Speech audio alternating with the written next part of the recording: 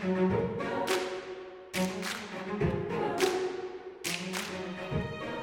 morning, good afternoon, good evening, wherever you are in the world today. My name is Jessica Banseef. And I'm Kelly Hartensfeld, and you're listening to The Third Culture.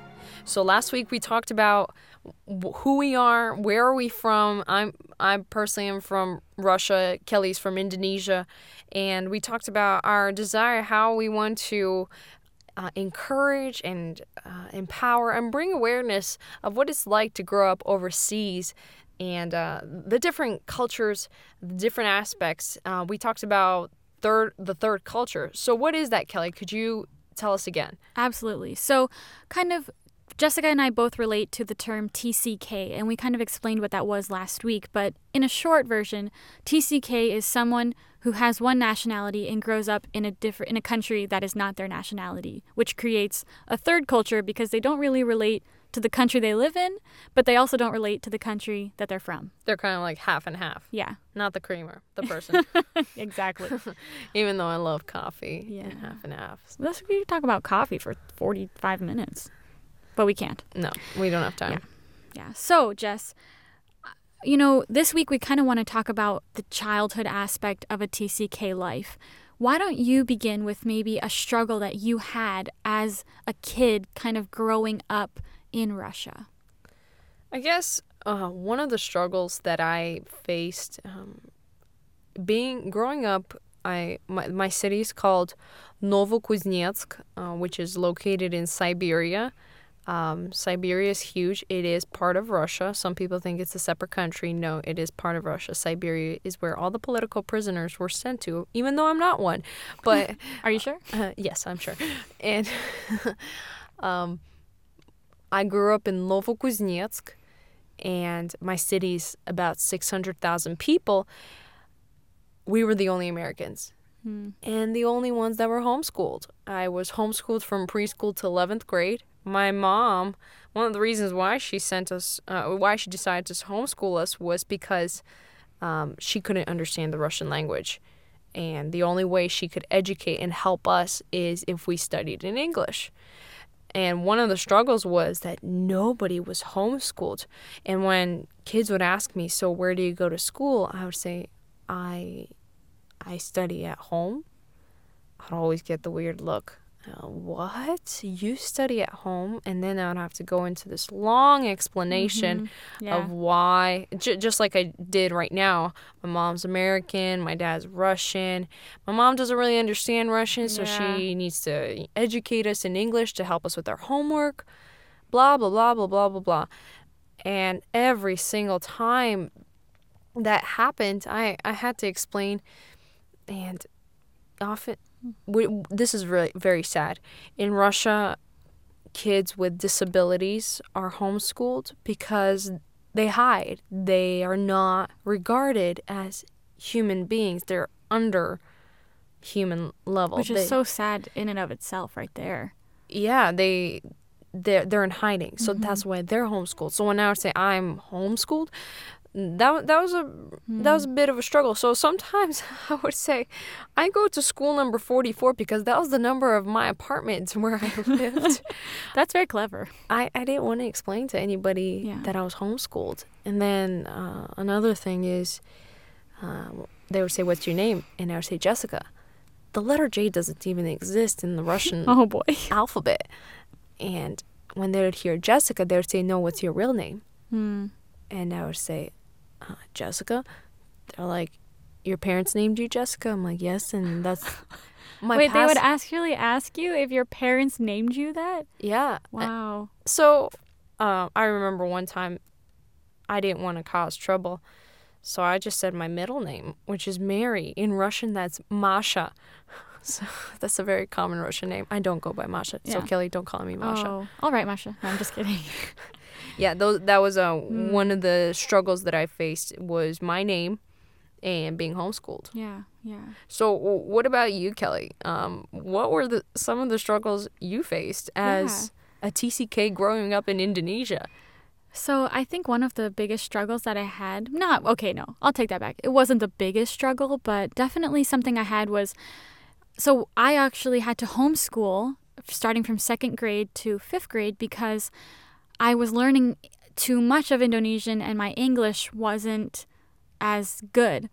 And my mom obviously wanted to help us, and she spoke Indonesian fluently, but it was just easier to teach in English. So she pulled us out and started homeschooling us. Well, me trying to learn English, we're flying back to the United States, and in the airplanes, most of the time they call the bathroom in the airplanes the lavatory or lavatory, something like that. Yeah. And It's always as a kid, a weird name. yeah, I know. And as a kid, I'm like, what? Okay, so in Indonesia, in English, when Indonesians call the bathroom, what they say in English is the word toilet. Yeah, And that's then, what we say.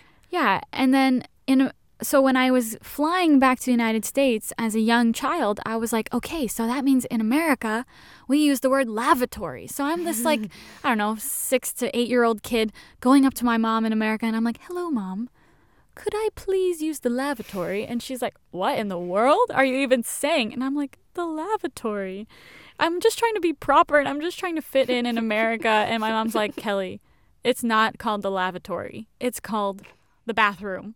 Just say the bathroom. And, that was something that I had to figure out, because then when I would come back to Indonesia and I would say, I went to a Canadian school in Indonesia, and I would say, hi, raise my hand, can I go to the toilet? They would laugh at me, and they're like, Kelly, you're going to go to a toilet? That's not correct. You're going to go to the washroom or the bathroom. And I'm like, I'm so confused. I just didn't know what to say ever. Yeah, in Russia we say toilet. Yeah. And that's something every culture, is different. Yeah, so, that was kind of my struggle, not knowing what to say in which culture I was in. I would say lavatory in America, which you're not really even supposed to say lavatory anywhere, even on the planes. And then I would say toilet in a Canadian school and toilet in America. I don't know. I was just full of a lot of different confusions. But despite, not fitting in and having different confusions about when saying toilet, lavatory, restroom, or powder room, Yep. there are still a lot of blessings that come along with being a TCK. For example, I'm very grateful for the opportunity that I had growing up as a TCK, because I was able to travel with my parents to different countries. And that was a lot of fun. You get to experience other cultures. You get to experience and see art and different famous places like the Eiffel Tower or the biggest Ferris wheel in the world, and be homeschooled at the same time. You bring your books along and you just do them on the plane. Yeah. And every time my parents had to go, because my parents are missionaries, they had to go to a lot of conferences, and they couldn't leave us with our grandparents, so they would take us along. And my mom, in the meantime, would think of fun things to do.